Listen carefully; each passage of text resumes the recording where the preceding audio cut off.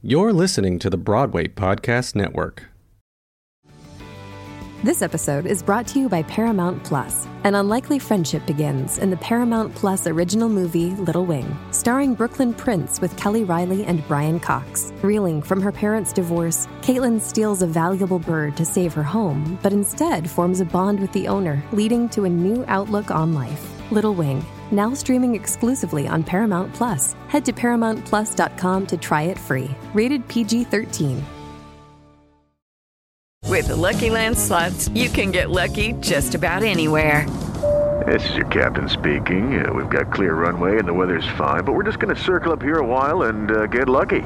No, nothing like that. It's just these cash prizes add up quick. So I suggest you sit back, keep your tray table upright, and start getting lucky. Play for free at LuckyLandSlots.com. Are you feeling lucky? No purchase necessary. Void where prohibited by law. 18 plus terms and conditions apply. See website for details. Everybody in your crew identifies as either Big Mac Burger, McNuggets, or McCrispy Sandwich. But you're the Filet-O-Fish Sandwich all day. That crispy fish, that savory tartar sauce, that melty cheese, that pillowy bun. Yeah, you get it. Every time. And if you love the Filet-O-Fish, right now you can catch two of the classics you love for just $6. Limited time only. Price and participation may vary. Cannot be combined with any other offer. Single item at regular price. Ba-da-ba-ba-ba.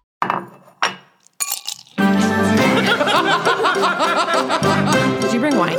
I got the glasses. You guys, I made a quiz. No, I didn't bring anything, but I'm here to have fun.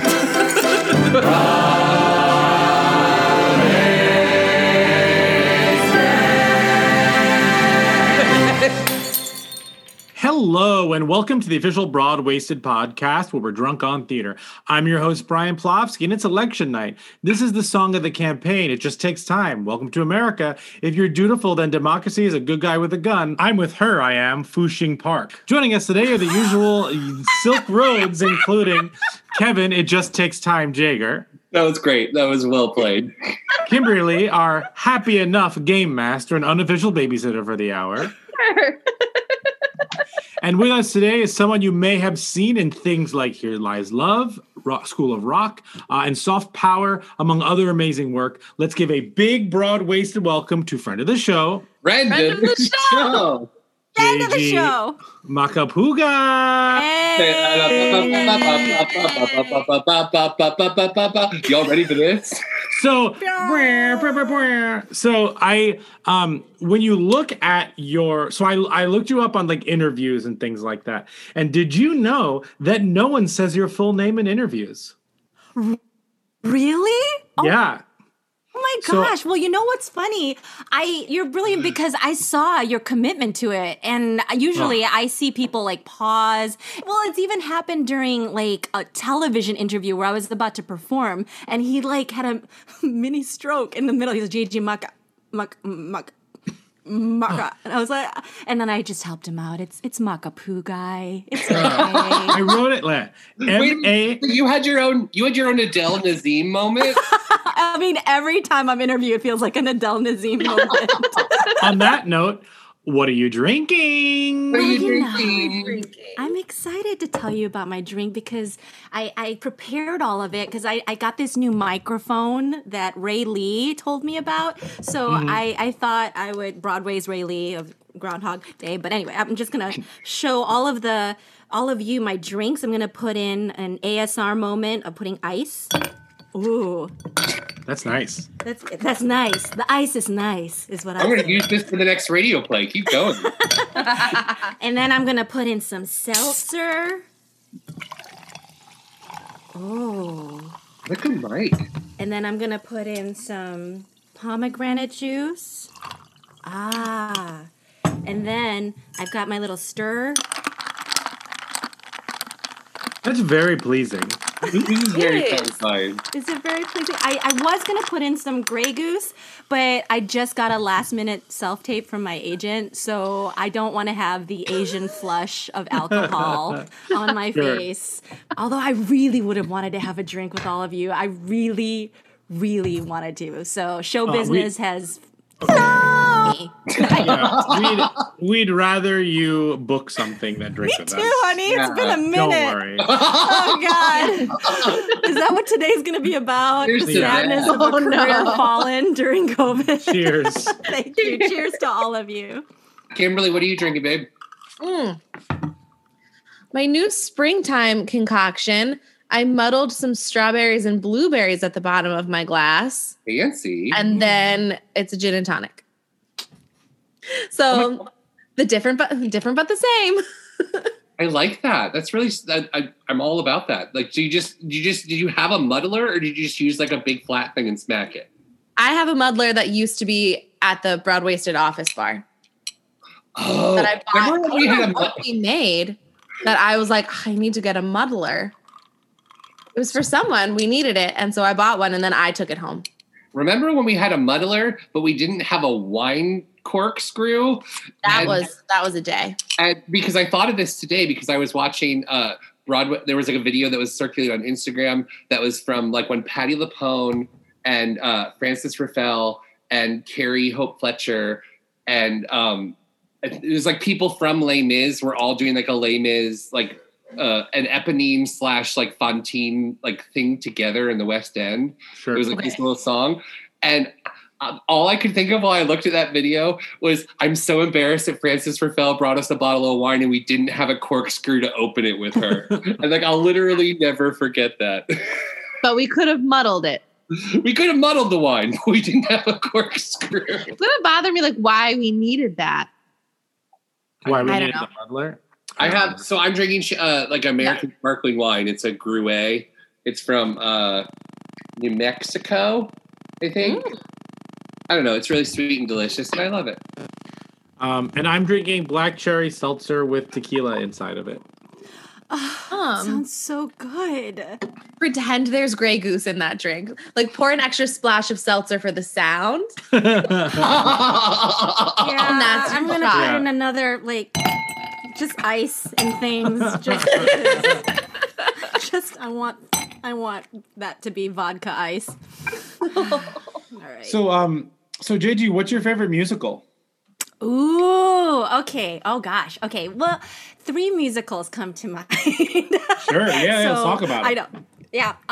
Growing up, I always wanted to be Liesel, 16 going on 17. So Sound of Music, the movie, is one of my favorites. And I've actually never seen a production of it, but the movie musical is something that always spoke to me. And what's funny is now I don't even think about Liesel. I want to be Maria von Trapp in The Sound of Music. Oh, yeah. The next musical that comes to mind is, and we'll probably talk about it later, is Here Lies Love, because it was my dream musical. And I've had this dream of a Filipino-American story that comes to Broadway that really has nothing to do with it being Filipino, except that it made it to Broadway. It's like just my big dream, even though that musical is about the First Lady of the Philippines. But, that's just a formality. Yeah, Whatever. That's just for setting purposes. Yeah, we need to have a setting, Right. But yeah, and then Hamilton still has its rotation while I'm working out, cleaning the house, and I've watched the production on Disney Plus a couple times since it's come out. I freaking love that show so much. Do you see yourself more as an Angelica or an Eliza? It depends on the day. Fair. I think I read a lot more of an Angelica now, but I love the plight and the story of Philippa Sue. I really love Philippa's art plight, in the story. Yeah, and I like her. That's amazing. Absolutely. Is there? I mean, let's just go right into Here Lies Love. I saw Here Lies Love. Did either of you? I didn't. It was one of my favorite theater experiences ever. Oh, I love hearing that, Kimberly. Were you on the dance floor or were you in the gallery? Yes. I was in the dance floor, and then they like move you around. It was also one of the first truly immersive shows I ever saw, where like they were really moving you around. And then by the time everyone sits down at the end, I was in the front row. Ooh, and that's just great. and I was separated from my friends It was so cool. So for for the listeners and Kevin and I who did not see it, can you explain a little bit about not only about the content of the show, but like the experience of seeing that show? Yeah, I mean, if I as I said before, I really do hope it comes back. But, Here Lies Love is a 90-minute immersive disco pop musical. They've even called it like a poparetta because it's sung through. Yes. Yeah, it's written by David Byrne and Fatboy Slim. And when you walk in to the theater, it's actually not a theater. Kimberly knows this. It's a full-on dance club. We call it Club Millennium. And for 90 minutes, we tell you the story of the controversial former First Lady of the Philippines, Imelda Marcos. And you are complicit with the whole storyline as we take you through her story from a young girl to when she becomes the leader of the Philippines to when they're overtaken by the People Power Revolution at the end. And where like at the end where Kimberly's sitting in the front row, somehow magically there are seats that arrive for some of the lucky few and you get serenaded by Kelvin Moonlow by the end of the production. Yes. That's when we did it. Yeah. With a guitar, a cappella, but it's been a disco concert basically for 90 minutes leading up to that. So total spoiler alert, but it really is an incredible like roller coaster of a ride. And it's just been one of the most thrilling things that I've ever done. Cool. That's incredible. Yeah. Were there any like insane audience moments? Because I imagine yeah. shows like that, like people that didn't move, people that were there were those moments that, because you've got the stages all around you. And there's even one stage in the middle that we call the blender that would rotate where audience members were on either side of the blender. So we'd ask you to move along with where the direction of that stage was moving. And sometimes people didn't want to. Sometimes it was a little hot in the theater because we were at the public theater the first year. Sometimes it was a little, the air conditioning in the summertime was really tough. So people fainted. We always had like a couple fainters early on. They worked out the kinks later on. It's a hot concert. It is. You're like at a club. And at one point, like you're like literally doosh, doosh, doosh, doosh, doosh, doosh, like dancing with Imelda Marcos and her women, her blue ladies behind her dancing. So yeah, you never knew what kind of show we would have. One time the fire alarm went off, so everyone had to go out into the street. No. Yeah, but I think my favorite, most horrifying story was when Stephen Sondheim came to the show, and I was a swing when the show first came out, and then I took over for the lead of Imelda Marcos later on, and one of those early shows was when Stephen Sondheim was in the audience, and you've got the choice of being on the dance club as like a party goer in the show, or you can be in the gallery. And Stephen Sondheim was in the gallery. So he didn't want to dance. He decided to sit it out. So what happened was, as Imelda Marcos, I'm singing this song called Star and Slave, where I'm looking at everyone individually, saying how much I draw my energy. Imelda Marcos in our show kind of feels like a Filipino Evita. So she's talking to individual people in the audience. Kimberly, I could have very well like talked to you and telling you how appreciative I am because you give me strength, you give me power, which is why I've taken all of your money, but we didn't talk about that.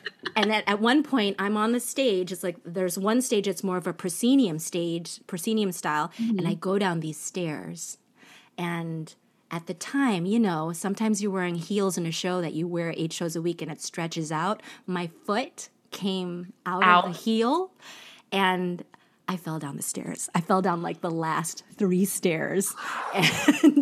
And I knew that was the show where Steven was in the audience. So what did I do? I get up, and there was a person that was right there that gave me their hand, and I grabbed their hand, and I know this is a podcast, but I look at them and give them the look, thank you. And it was one of those like moments where they gave me strength and I used it in the moment. And I'm sure Steven's like, that woman's incredible. She falls down, gets back up, and keeps going with the show. He was like, Bernadette who? Exactly. That's so amazing. Now, because it was such an immersive show, is like that your first experience with like that kind of storytelling? Like, is your background much more like what was your training like coming up to that? So were you used to these kind of immersive artistic pieces, or were you more used to like very classic theater? Well, sometimes I feel like someone's gonna come into like my apartment or whenever I'm in the next like rehearsal situation that I'm in. They're like, you are an imposter. You're a liar. Why are you here?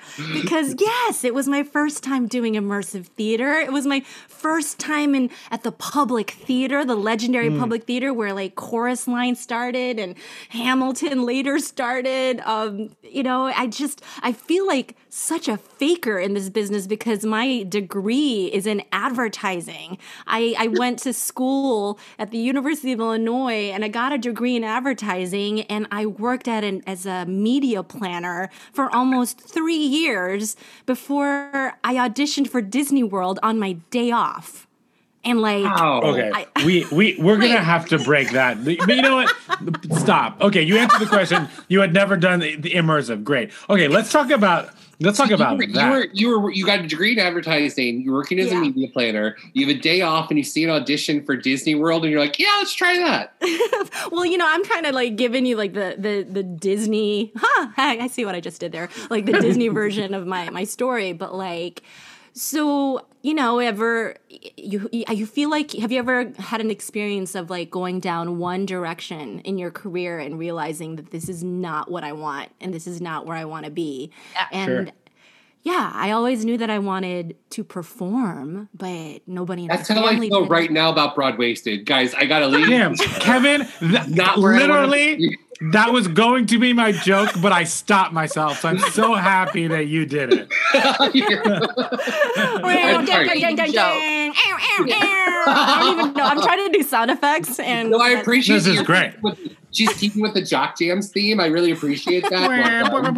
Amazing. Okay, so back to you as the media planner. Yeah, I was super depressed. I was they were starting to train me to be a media supervisor. And like I wasn't even in the exciting part of advertising where I was like creating the campaigns. Like I was the number crunching person that was studying demographics and doing such a bad job of it, but because I'm friendly and I know how to work in a team, they're like, let's train her to be a supervisor. Sure.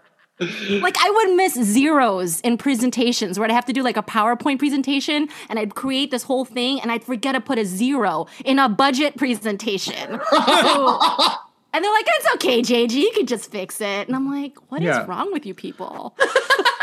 Amazing. That's incredible. Yeah. So like I was super, super duper depressed and my best friends were like, you need to do something. And I started doing community theater in the suburbs of Chicago where I'm from.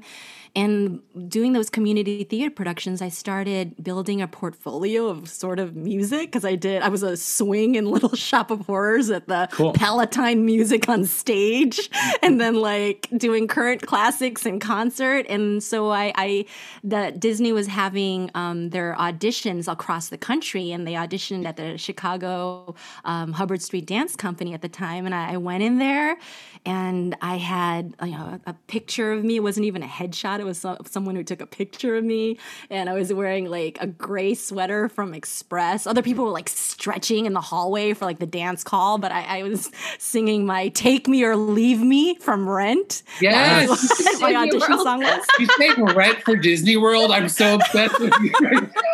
And everything happens for a reason, right? Because what they were looking for at the time was replacements for Tarzan Rocks, a rock concert in the wild at the Animal Kingdom, which had just opened. So they hired me. They offered me a job the next day and asked me to move to Orlando, Florida. And I was there for 5 years. Wow. No. Wow. That was. I'm from Florida. I have a lot of friends who worked at the park there, and like they take care of you. Like it's a good gig. It's a fantastic gig. The thing about Disney is you can call it a landing pad or a launching pad for your career. You can get your equity card at Disney World and then get your experience and go, which is what I ended up doing. Or you can land there. You can have a house. My friends that worked there, had a house and had great school systems and kids, and it was wonderful. But I knew it was time for me to leave there after 5 years. Sure. Did you come straight to New York or and start auditioning? I did. So when I was working at Disney World, one of my first friends there was a woman that you may know, Montego Glover. Sure. She is still one of my best friends, and she moved to New York after leaving Disney, and so I sublet her apartment when I first moved to New York because she was doing Aida at North Shore or somewhere. So I stayed at her place, and my first roommate, because her roommate at the time was Jesse Tyler Ferguson. So my first roommate in New York City was Jesse Tyler Ferguson. Holy crap. What an introduction to Broadway. But he wasn't Jesse yet. I didn't value it at the time because I didn't know anything about the business and coming to New York. All I had was my experience at Disney World, and I can remember him coming home one day and I was just like, what's wrong with you? And he's just like, well, I just got off the phone with this director, Mike Nichols, and I'm like, oh, it sounds like it was a hard call. He's like, well, I just turned down a show that I was offered, and I was offered a show that's coming to Broadway called Spamalot, and I turned it down because I have another show that was written for me.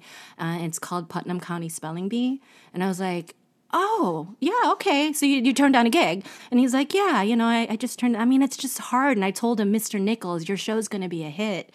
But this other show was written for me, with me in mind. So I have to accept this job. And so later on, this story, this is the legend of Putnam County Spelling Bee and Spamalot, which are both hits, but I didn't know at the time. I'm like, that's a weird title for a show. You felt like the decisions are being made in your apartment, and you're just like, that sounds cool. Totally. Oh my God. That is so amazing. So let's flash back before all of this. You said you grew up outside of Chicago. Yeah. Did you go into Chicago and see shows? You mentioned Sound of Music, where is it more about the movie musical that got you into it? Kind of what was the first thing that introduced you, but what made you say that maybe one day I'll do this? Oh, yeah. When I was a kid, my mom took me to, I don't know if it was the national tour or it might have even been a dinner theater production. I didn't know at the time the difference, but she took me to see a production of The Chorus Line, and I never saw a musical before. And I saw these brilliant people that were singing and dancing and wearing gold, and they were dancing in the aisles, and my mom even told me, she said she saw me sitting at the edge of my seat, and my jaw was dropped open, and it was something that it had changed some kind of chemistry within me. And not that I even did anything with it or performed. I really didn't start much later, until high school, but I knew that there was something really magical about that experience. And I kind of put it all away up until, again, going back to my advertising days,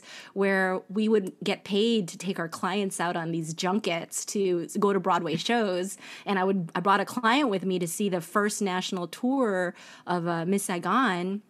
And that's when I saw a bunch of Broadway Asians. That's the term that I've created for our family here. But I saw these people that were brilliant and voices that were fantastic and soaring. And I was like, I'm like, is it possible for me to pursue something like this? And I didn't answer that call again for much later, but I knew that had also stirred something up in me. And later on, I took that chance. That's so cool. That's so fascinating. Just that you came from And like watching that, and then like you're the lead in an off-Broadway show at the Public Theater. Like, it's definitely a pinch me open. Same. I was born and raised here, but I'm still like my mom. I was pinch me open. That's not how you say it, Mom. And I'm like born and raised in America. What was I trying to say? Pinch me, a pinch me moment, not pinch me open. Moment, huh? Did you do like voice lessons or like dance training or anything growing up? Well, my agent just texted me this week and he's like, all right, so how much of a dancer are you? And I'm like, I've been with you for 3 years. You should know the answer to this question. And he's like, on a scale of 1 to 10, I was like, style 9, technique 6. I take that. And that's like, honestly, I mean, it probably is more like a 5 or 4, but I want to, just absolutely. Go for it. But yeah, so I didn't really start my training until I got to New York. So after working at Disney for 5 years, and again, being like an ad exec before that, everything, I've always felt like a late bloomer. But what got me to New York initially was the 6-week summer intensive program at the Neighborhood Playhouse, where I studied Meisner, the Meisner technique. Oh, sure, and, yeah. Sure. Yeah. So I ended up after being there for 6 weeks, the best thing about being in New York City is that you can create your own conservatory. So like I studied at the Playhouse, and then I studied privately with a group of friends under one of the teachers there, because I didn't want to spend, another much money for a 2-year program, but I studied privately for 2 years, all while occasionally taking dance classes at Broadway Dance Center and finding a voice teacher that I really loved and who I'm still with after all this time. That's so awesome. New York's got that great opportunity. All the best of the best teachers are here. Do you know where else you can get great opportunities? Where? Tuesdays in the corner with Kevin. Kevin's Corner. Gigi, welcome to Kevin's Corner, where I can do whatever I want because this is my part of the show. And so I have been thinking a lot because the past 4 days, it took me to watch the Snyder Cut of Justice League that was just released on HBO Max, which basically means that they released a movie into the theaters, and then years later, they allowed this director to actually finish the movie he tried to make. And so he's created this 4-hour version of this movie that was in the theaters. And it's very, very different than what people saw before. And I think that's fascinating. So we are going to play the Broadwasted cut. And the way this is going to work with you is I'm going to name a musical for you. And you are going to have to come up with a complete, an additional plot line that might have been cut, but is now being put back into the Broadwasted cut of this musical. And I'm going to let Brian and Kimberly help you to build these worlds, and we're going to see where these go. Does this make sense to everybody? Sure. Yeah. Great. Sure. All right. So the first musical we're going to start with is Sound of Music. So we're going to start with Sound of Music. And I want you to think of, so what it would help is probably think of one character who had a whole other plot line that got cut for time, and tell me what that one character's additional plot would be in the story of Sound of Music. Oh, yeah. Yeah. Okay, so do I say it now? Do I go say? For it. I'm ready. Yeah. Do I just say what I think it is? Yeah, go for it. Do I describe it? Yep. This is Elsa's revenge. So it's kind of like Wicked, but it's Elsa because she was dumped by again, I don't remember the character's name, Christopher Plummer. Yeah. Yeah. If we all watched that movie, it was definitely Christopher Plummer, not... Yeah. Not Captain Von Trapp. No. Yeah, no. Okay, so Elsa's revenge. Mm-hmm. So how does this play out? Brian and Kimberly, help her out. How does this play out? In the actual framework, where would you put it in the movie? How would this play out? Okay, so after, Georg, that was his name. After she's like, Georg, she's a lovely woman. I don't know what accent I'm giving you, but she's a lovely woman. And kisses him on the cheek. She turns around and like somehow it becomes like a Snow White situation where she's like the witch, and like she poisons Maria von Trapp. Yes. There's an entire poison section. 100%. This was one of the seasons they skipped over. You know, like the in-between stuff. Totally. And like Maria gets laid out in that like gazebo where Liesel and Friedrich dance and yes, and all the kids are like, instead of like the little people, the 7 dwarves, it's the children.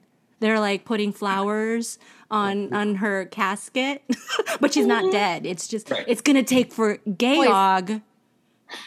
So it's gonna take for Georg. It's Georg, like George, but it's like Georg. But I love that you're calling him Georg. So like that's how I remember it. How do you say it? Georg. But she probably said it with an English accent. Well, she did. Georg. It's the German Georg for George, but with a British accent, which is Georg. So I love that you heard. Any director that's watching this, I'm never working again. Yeah, I'm never working again. I've got like I'm gonna say every musical reference wrong. that was amazing. Okay, so the next one is Rent. We'll go with Rent. What would be the broad-waisted cut of Rent? What's Ryan's got an idea. Oh, it's Benny's side of the story.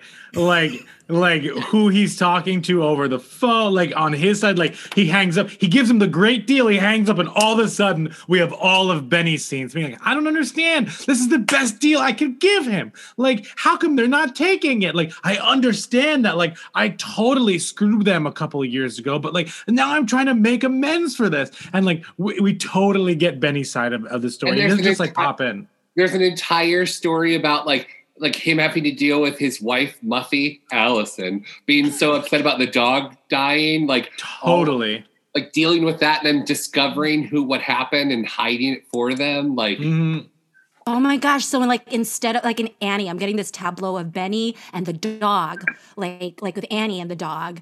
So Taye Diggs, again, don't know. Yeah, it's Benny, but so in the role is like singing like some kind of like the sun will come out tomorrow. But instead it's just about like, about wanting to get his being seen and being recognized for his contributions as a real estate consultant. Totally. He's like, absolutely. And like he has a moment where he looks in the mirror and he's super upset because he's like, I married rich to help my friends and they won't even let me help them. Like if it really was Would you light my candle? It was great reprise. It was his great reprise. Oh my God, that would be incredible. Yeah. But it's really him lighting the like designer candle in his apartment. It means nothing to him because he's dead inside. Totally. Because he sold his life for his friends who turned their back on him. Oh, I'm obsessed. Okay. Oh God, so I love it. We'll do one more. This next one is going to be I mean, should we just go with Miss Saigon again? Like, since it's the 3 musicals we've talked about? True. Yeah. I was going to say Miss Saigon, but I was like, where do you go with that? That's such an epic show. What do you add? But please do. I mean, you know how in Shakespeare, you've always got like the comic relief. Well, no, the Shakespeare was the engineer. So in this, like he would come in, but it was also so sad and tragic. Yeah, it is hard. Like, people saying the American Dream is a comedy song makes me want to cry because I'm like, that's not a comedy song at all. That is so absolutely true. Well, yeah. A lot of times that song will be in a book of like character actor, like upbeat or comedy songs. I'm like, no, this is a satire song that is super depressing. Yeah, thank you for saying that. Yeah, I was still thinking of it like, because I'm always looking for the bit. Right. Yeah, you know, but yeah. There's cars. There's a car on stage. I'm humping it. Isn't that hilarious? Maybe not Miss Saigon. Mm-hmm. Yeah, I feel like there's just Miss Saigon's so sad and you could just add more sad, but like that poor girl. So like, let's say,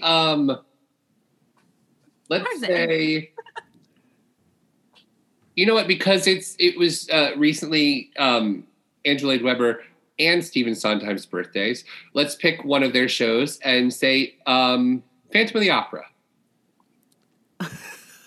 If you had to add an entire another chunk to Phantom of the Opera.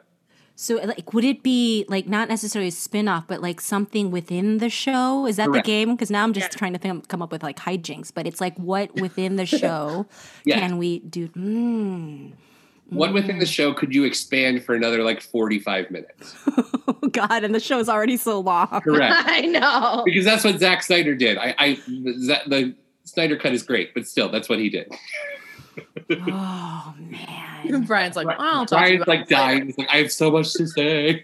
We didn't finish it yet.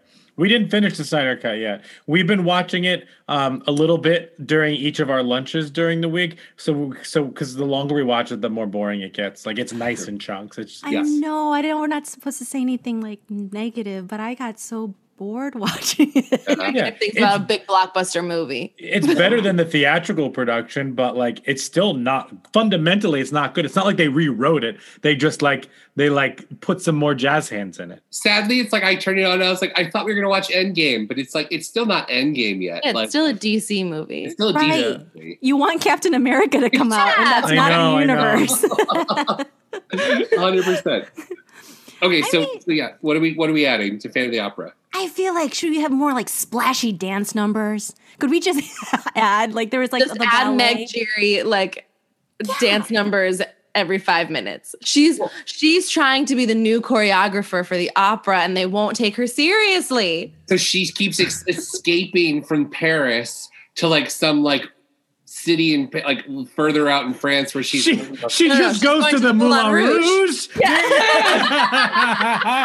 That's it. Megan Montmartre. That's 100%. Oh my Megan God. Montmartre. So it's just Meg Giry at the Moulin Rouge, like. That was Andrew Lloyd Webber. That was Andrew Lloyd Webber saying a hard no.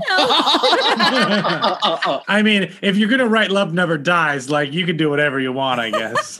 Yeah, he wrote his own fan fiction. The rules are off. That's true. He's actually calling to say thank you. Yeah, Yes, like, that's what it is. So he's just so excited somebody's talking about Phantom of the Opera right now. And that has been Kevin's Corner. I'm gonna refresh my beverage. Oh, yeah, nice. of course. Yeah. What So while Kimberly goes, what have you been up to during this time? I wonder if I can speak for a lot of people, a lot of actors and artists in this time. Like we're running around inside of our own apartments, like Sure.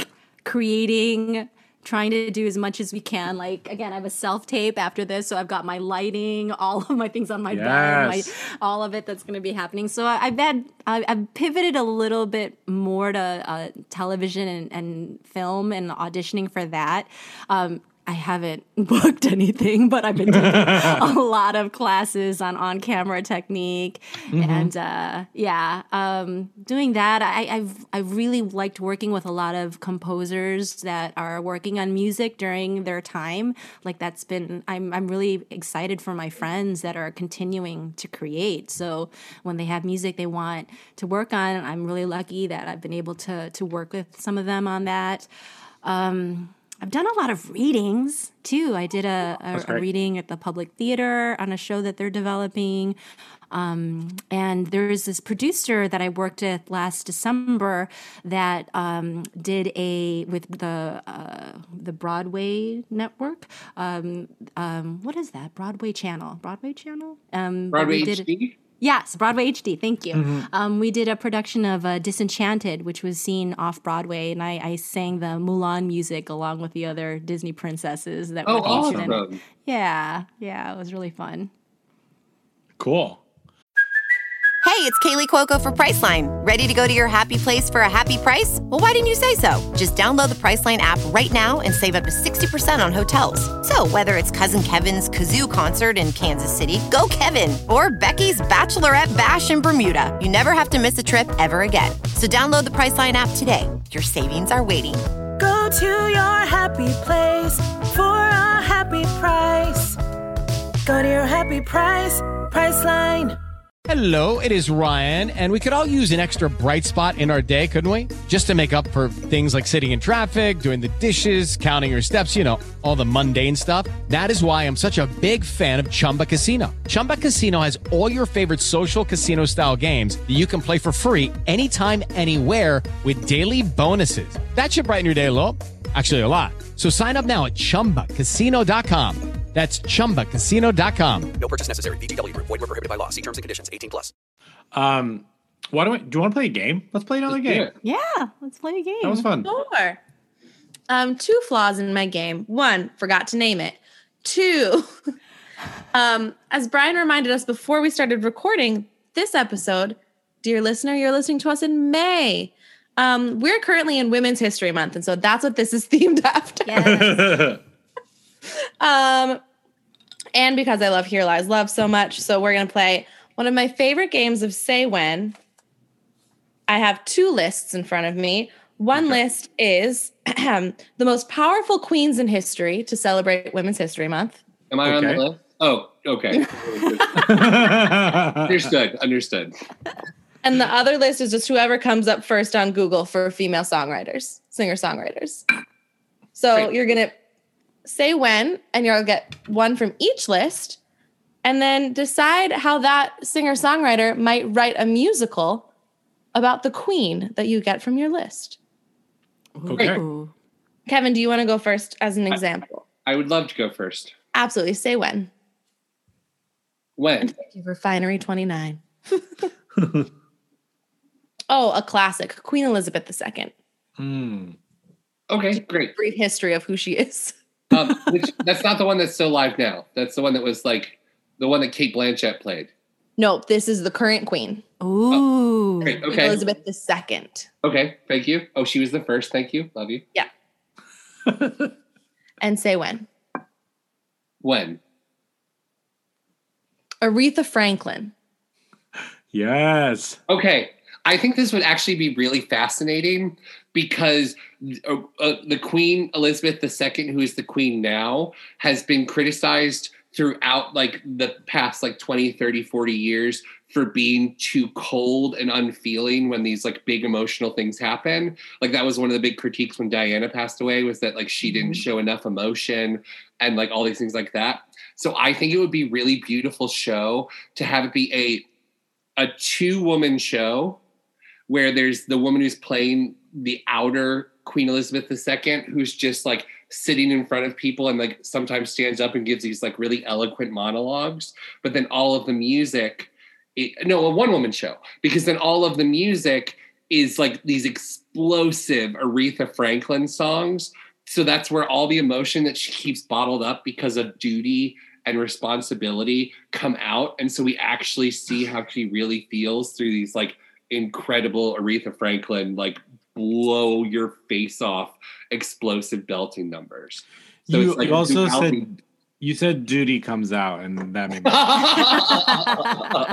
But I think the duality between this like really like pristine, like eloquently written 1-woman play with these bursts of Aretha Franklin music of emotion would show how hard that must be as a woman and as a person and a leader to hold in your emotion for your country when like you should, but you shouldn't for yourself.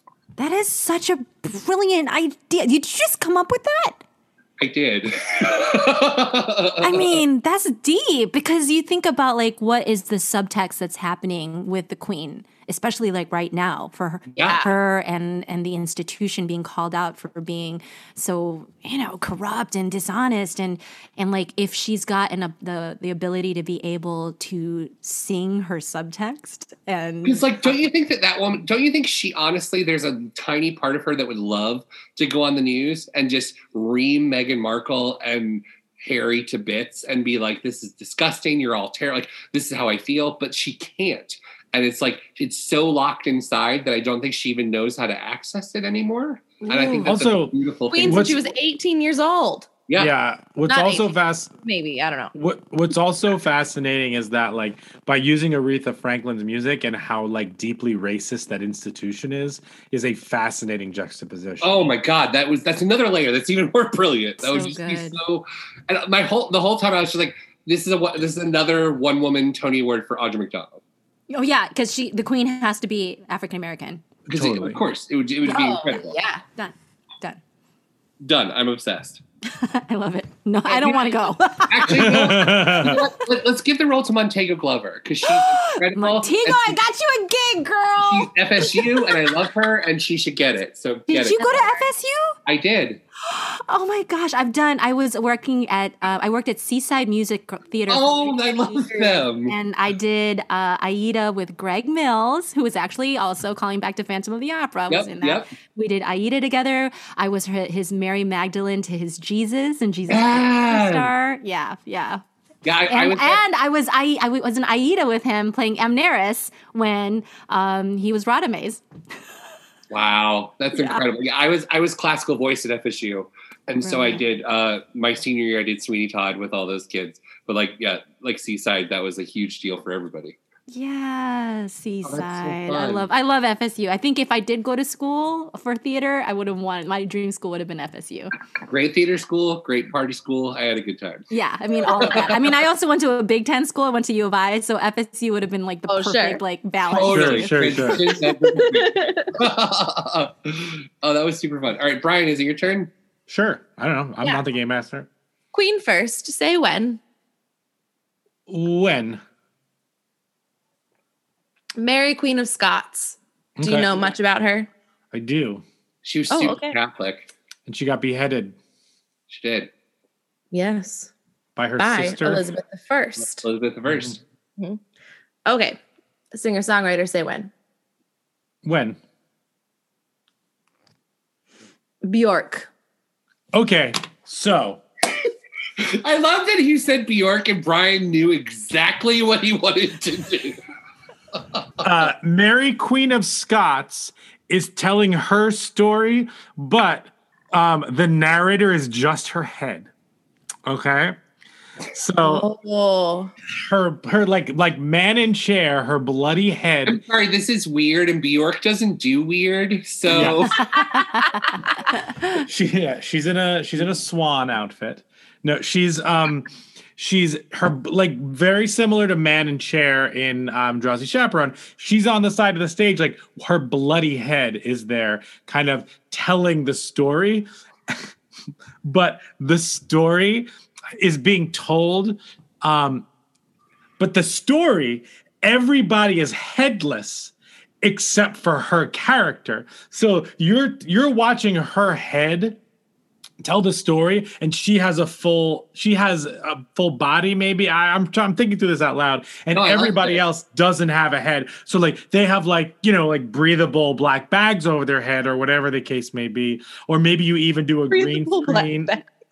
And then so it's just like something like that. So it's COVID friendly is what you're saying. Yeah, they're all wearing masks and bags. They all have like air things inside. So it's like they've got their own breathing apparatus. So totally. Something like that. And it's not told it's from her point of view. And then I think there's also an element of, did any of you see Atonement? Mm-hmm. I did. So you know how in Atonement, like it's told like the Saoirse Ronan character is some of it's from her point of view, some of it from the other point of view, and basically like it kind of like splits time to see how like one person saw it versus another person saw it. I feel like this musical also has those like checkpoint moments where like something happens and then this person tells it from this person's point of view and this person tells it from this point of view, and then maybe there's something where like when they sing they reveal their faces and then they go back in or something like that. Like it's all a part of this like like the reveal of their inner emotions by showing their faces, and they pull their bags over their heads all while the head is kind of talking. And I also think there's some kind of hydraulics. So the concept is that the hydraulics on the stage or on the heads? on the heads.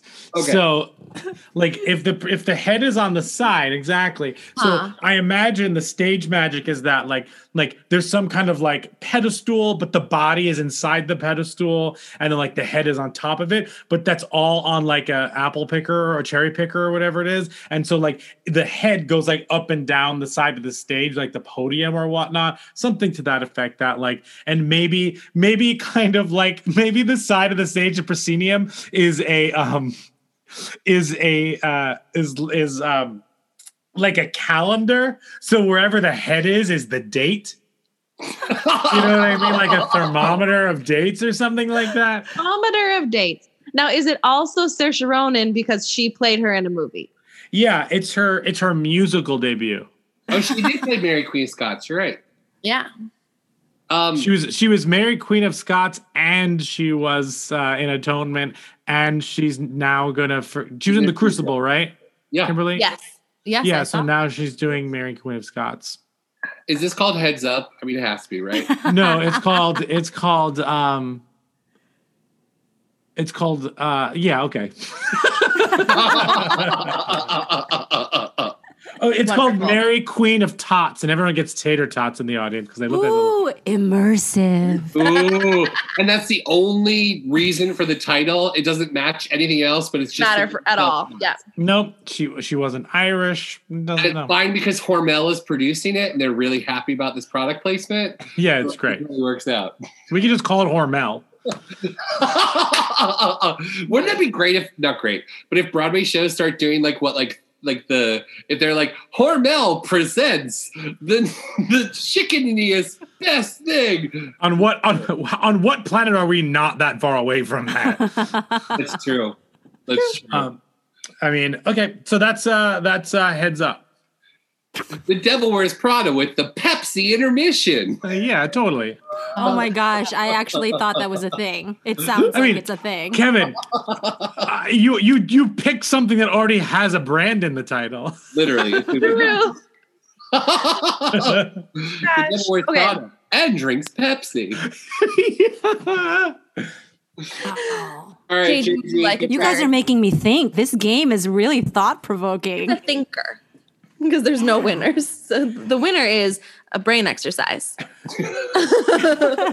Your Would brain. you like a turn? I'm going to scroll from the bottom for you. Oh Lord. Okay, I already know. I feel like I'm going to need your help with this. This is absolutely. Not, Okay, but yeah, let's say yes. Okay, say when. Yes. When? Oh, up one more. Okay. Okay. It was both of the ones that Brian and Kevin just got. But above them is Nefertiti. Nefertiti, okay. The great Egyptian queen and the great royal wife of Pharaoh Akhenaten. Nefertiti was known for many things during her time. She was most well known for starting a religious revolution, switching to worshiping only one god, the sun disk Aten. She ruled from the 18th century. What? Did I say it wrong? It's Aten and it's Akhenaten. It just says Aten. Right, Aten, but her husband was Akhenaten. Oh, okay. How do you know this? I have a degree in classical civilizations. In addition to being a voice major. Correct. Yeah. Was this simultaneously you were doing this? That was the degree I told my parents was my smart, like fallback degree, was classical civilizations. What do you fall back on with classical civilizations? This is what they said. I was like, I could get a doctorate. Are you going to? And I go, no.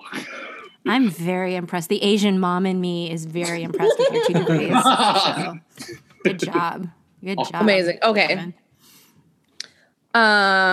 She was a big deal. So Nefertiti, and then say when for a singer-songwriter. Okay. When? I don't know who that is. So we'll go to the next one, and that's Pink. Ooh, rock, fierce singer. Angie played Amneris, so you got this. Ew. Yes. So the idea is to create a story based on Pink's music about Nefertiti. Yes. Yes. Okay. Or she can write an original score. It's up to you. Yes. Yes. I mean, it's there, right? Because was Nefertiti, Kevin, did she die of natural causes or was she murdered? As far as I know, she died of natural causes. Mm-hmm. But she was just very important because she was a strong woman. And she's one of the earliest depictions we have in Egyptian realms of a woman having that much power and everyone being like, yeah, okay, we agree with this. Mm-hmm. Yes. And was she sourced with that power or did she have to fight to get that power? I mean, she worked very hard to get it. And the women in Egyptian, culture are very cunning and were very smart about how they got stuff. They used partially controlling men by promising them things and then not delivering. And then also marrying their brother, which was part of their culture was they kept it in the royal line by marrying each other. So it was very incestuous. But like her brother should have ruled more than she did. But like she took like a lot of reign and became like a very powerful woman. And she's one of the only ones in Egyptian culture where they didn't like she didn't get vilified at the time. Like they were like, yeah, you're right. You're a strong woman. Let's do this. Yeah. Well, I already feel like there's a story between her and her brother in this musical. Totes. You know, where they're and she's always known. I mean, I don't want to say Aida, but like the energy and the archetype of that kind of strength can be in this piece. And because it's Pink, that rock score will be incredible. And because Pink also does her aerial work, I feel like I was thinking that too. Right? Somehow incorporating that aerial work into the show. Yeah, like just about her rise to power and like what she's had to overcome. I don't know. What do you guys think? No, I love this. The article also says historians posit she may have continued to rule after her husband died. So you could also go into like it was a huge deal that like the Egyptians always worshipped a crap ton of gods, like a god for everything. And her and her husband were huge about like they literally changed the entire nation. And we're like, no, we're worshiping one god now. We're a monotheistic culture.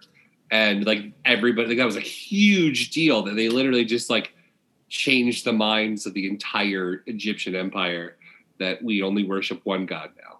Well, I see this being like a Jesus Christ superstar, but totally dedicated to Nefertiti, like this huge soaring rock score throughout.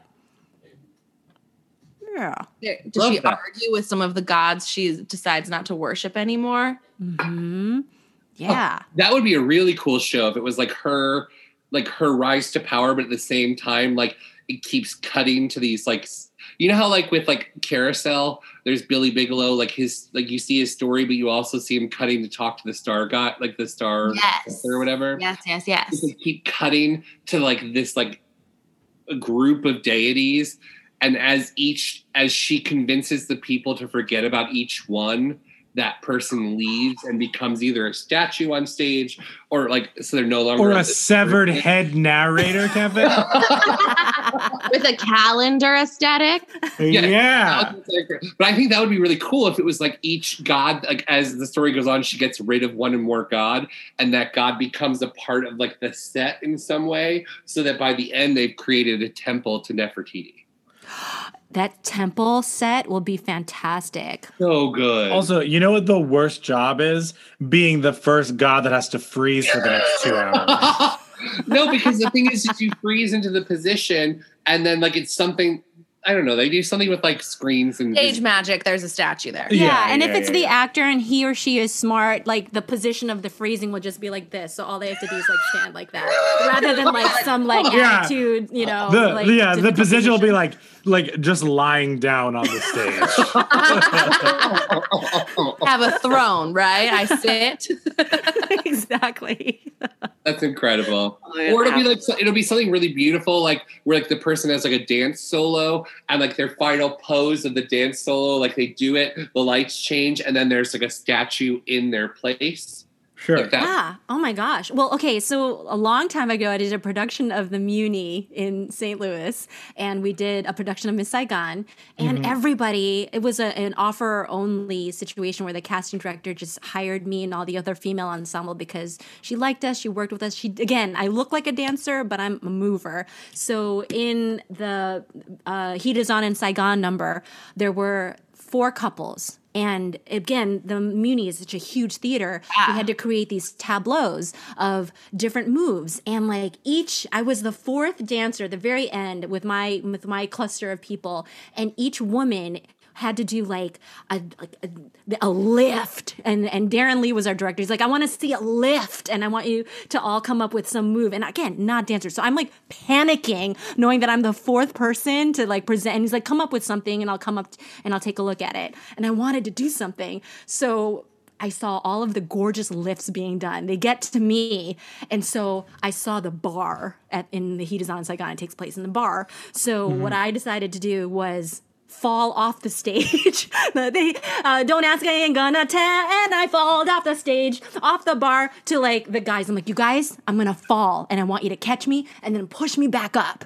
And they're just like, oh, okay. So all the girls are doing these lifts, and then I did it, and I do the move, and I fall over, come up, and Darren Lee looks at it, and he was just like, yeah, that works for me. I was like, whew. Oh, again, don't know. You choreographed for yourself a fall? Yeah, I totally choreographed a fall. Instead of a lift. Yeah, instead of a lift, a fall, because that's what I can do. And that's what you do when champions adjust. I desperately want you to take over the American Ballet and be their Swan Lake, because you're like, this is beautiful, but like, I think there needs to be more falls. Let's just all, like in yoga, I'm like, I just want to, they're like, pick a pose that you just want to be in for that. I'm like, Shavasana. Shavasana, yeah. 1,000%. Laying down the whole time. All right, Kimberly. Take a Shavasana. Oh, okay, my turn. Okay, say when for me. Anyone? When? Empress Suiko? From 593 to 621, Empress Suiko was the 33rd monarch of Japan before she died in 628.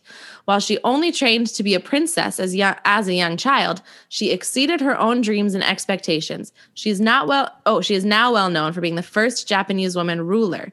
8 women would later go on to be rulers. Cool. Also, you can't really see the picture of her, but it's very cool. Okay. Who's singing this? Yeah, who's writing the music? Go, when? That's the end. Cyndi Lauper. All right, she's got Sure. Why not? That's hilarious. Okay, Cyndi Lauper. Okay. The musical is just called, is it called Girls Just Want to Have Fun?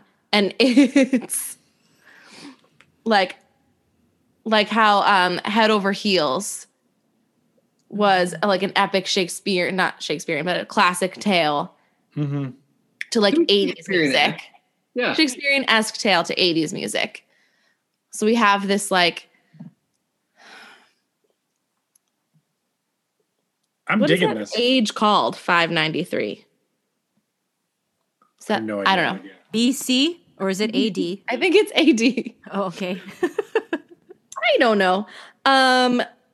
Are you doing it like how like the section of like are you doing it like more like kabuki style, or are you doing it like you're doing it like as in like Shakespearean, like almost like Harajuku Girls? Ooh, like what is that thing where I think it's also Harajuku, but like that section of Japan where they wear like very, very vintage, very frilly, very, very, very girly attire. And so the beginning of the show is that with all of these like 80s girls just want to have fun because she's training to be a princess, like not a lot of ambition beyond all of that. And then you get some like some original work from Cyndi Lauper when her ambition comes in and she decides that she's going to step up and be the ruler and be a true empress. And then like the frills come off and she gets a little more serious. I love that idea. It's really super contemporary. She might be spoiled in the beginning or like not wanting to be, to rise into the shoes of a true leader yet. And she's not quite ready for it. And so absolutely. I love this storytelling, like narrative idea of having like her in this very frilly, very like overly done outfit of the 8, and like each moment lots that of happens, pearls and like lots of pink lipstick, really, really rosy cheeks. And if she pulls something off or gets something off every time, so it's like it could be like as subtle as like taking off a bow, or as intense as like a petticoat, losing some lace, or even like wiping off the makeup in like a really emotional, like gripping scene where like somebody hits her or something awful happens, and then she like wipes off part of like the sheen of the makeup. Like that could be really cool. Absolutely, and it's more like a concert aesthetic. Maybe Here Lies Love is just in my head because I'm just like, but it's mostly like it's a concert. She's telling you her own story. I love it. I need a job. Yeah, absolutely. This is something I can do. In your version, is she actually becoming like the Empress of Japan, or is she like? Is it like her dad's like shop or something like that? You know what I mean? Maybe she's like rising from like a young pop star to like the CEO of the label. Like interesting. Very much like a concert kind of move. Okay. Or like she wants to be a pop star princess and then she has to go into politics. Rough. Life is rough for a pop star. Rough life. Cool. And it's just called The Empress. Bravo. I love it. That was just a round of Say When with no real title. Say When Women's History Month. Right. In May. Yeah. SWWHM. Not catchy at all. Yeah. Absolutely. So I know that one thing that we did want to talk about before we end this episode is reflect a little bit on the Stop Asian Hate movement. And kind of, what it's made us kind of reflect on and think about. And a lot of this country has been, this is a deeply racist country. And, and we've gone through this past year, I hate to say this, but like we've gone through, each one of the minorities in this country, just it being just totally, everyone's needed to step up at certain times. And while these movements don't end, and they've begun a long time ago, sometimes just, they become more prominent in the news. So I just wanted to make sure that we touched upon that a little bit. I know you wanted to say something, JG. Yeah, it's been a rough couple weeks, and I'm thankful that you brought this moment out for us to talk about it.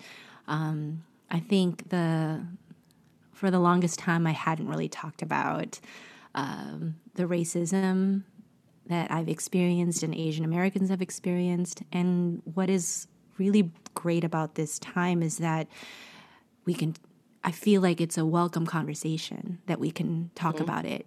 This is the first time anyone's ever asked me to talk about it. And I think because of the pandemic, it's brought to light so much of the racism that our country has experienced for such a long time. And I didn't think it would come to us talking about Stop Asian Hate, because I'm so used to not being part of that discussion. One, because I followed the model minority myth for a very, very long time. And two, I felt the struggles at the African American community is so much more immediate in terms of the violence that needed to be addressed. And so I was part of the support for the Asians for Black Lives Matter movement, and I still am. Mm-hmm. And I think it's important to not have to talk about one community suffering more than the other, but acknowledging that there was so much that's wrong with our country, and right now is the time that we can talk about it because of the pandemic. Like it was so good to hear about in San Francisco that LGBTQ community created a march to support the Asian American community. And it just made me feel like there's just so many groups that are going through turmoil and struggle right now that we can be here for each other.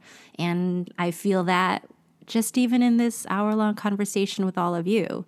So for your listeners that are trying to figure out what they can do, in addition to reaching out to your Asian American friends, but do the work to see where racism has been in your life, in your family's life, and what you can do on your own to take action, whether it's either to donate to StopAsianHate.org or to be part of a rally and figure out like how you want to take. I think action is the most important thing, and to do the work on your own and to be part of your communities to talk about it, because I feel thankful that we can do it here. One of the organizations that comes to mind in terms of artistry is Berkeley's National Asian Artists Project.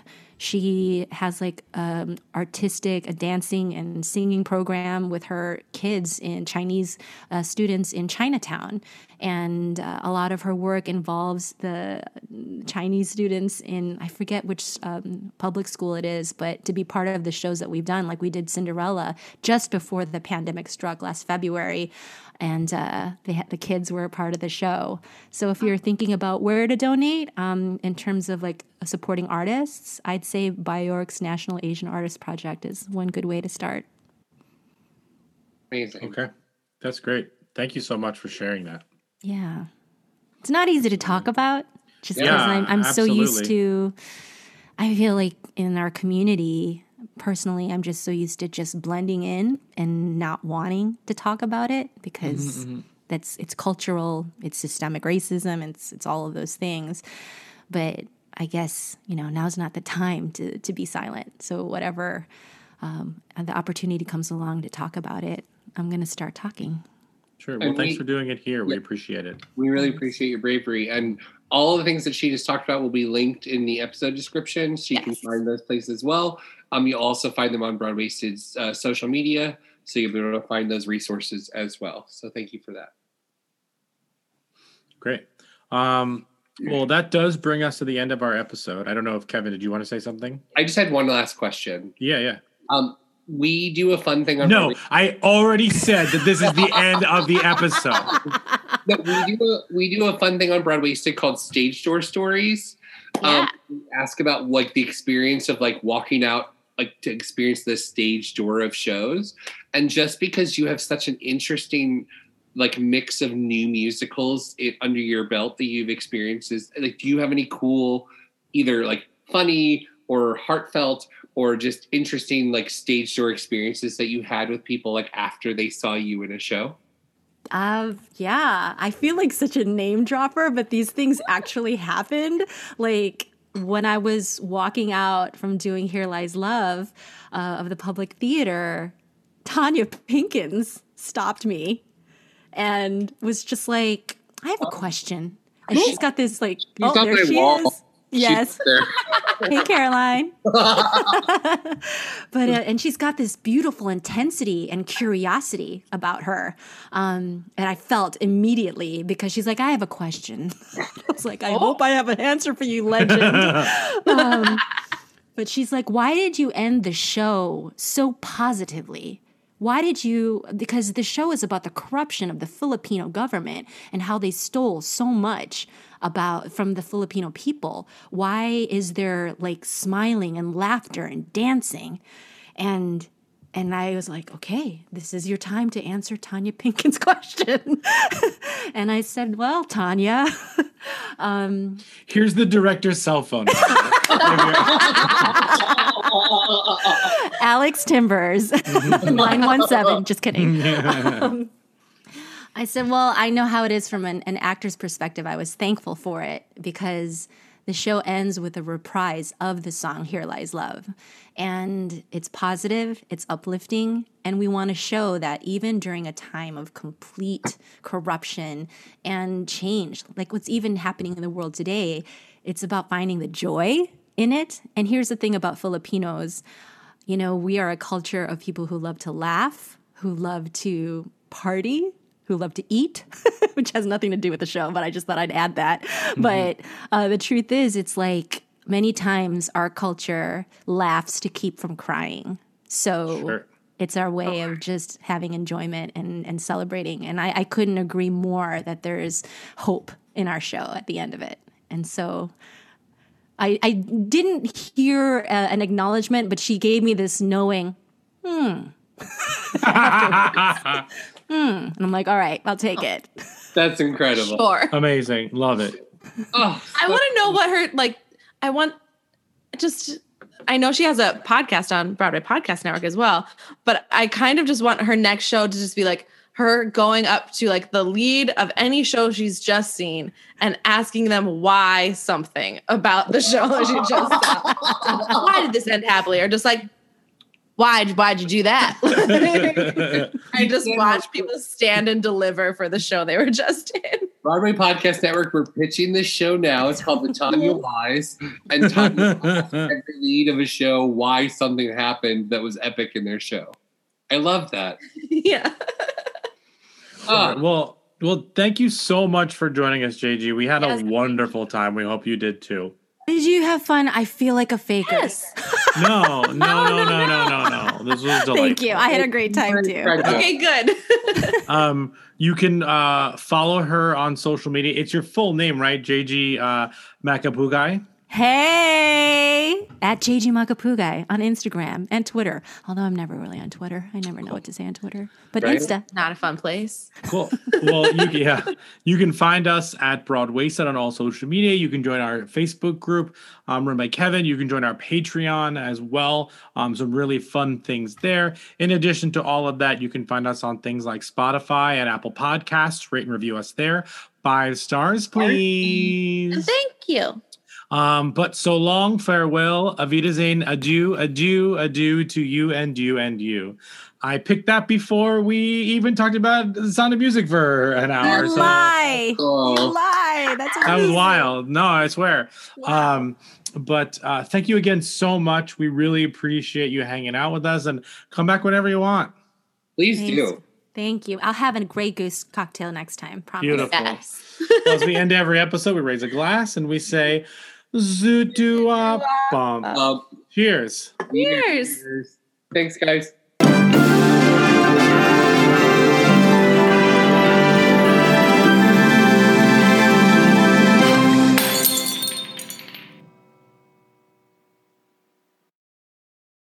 Hi, y'all. This is Kristen Chenoweth. Hi, I'm Gloria Stefan. This is Sarah Bareilles. Hi, I'm Patty LuPone.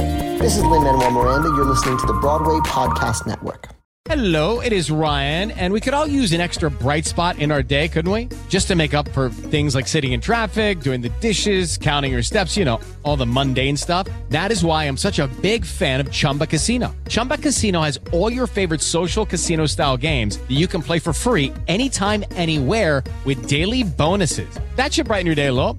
Actually, a lot. So sign up now at ChumbaCasino.com. That's ChumbaCasino.com. No purchase necessary. VGW Group. Void where prohibited by law. See terms and conditions. 18+.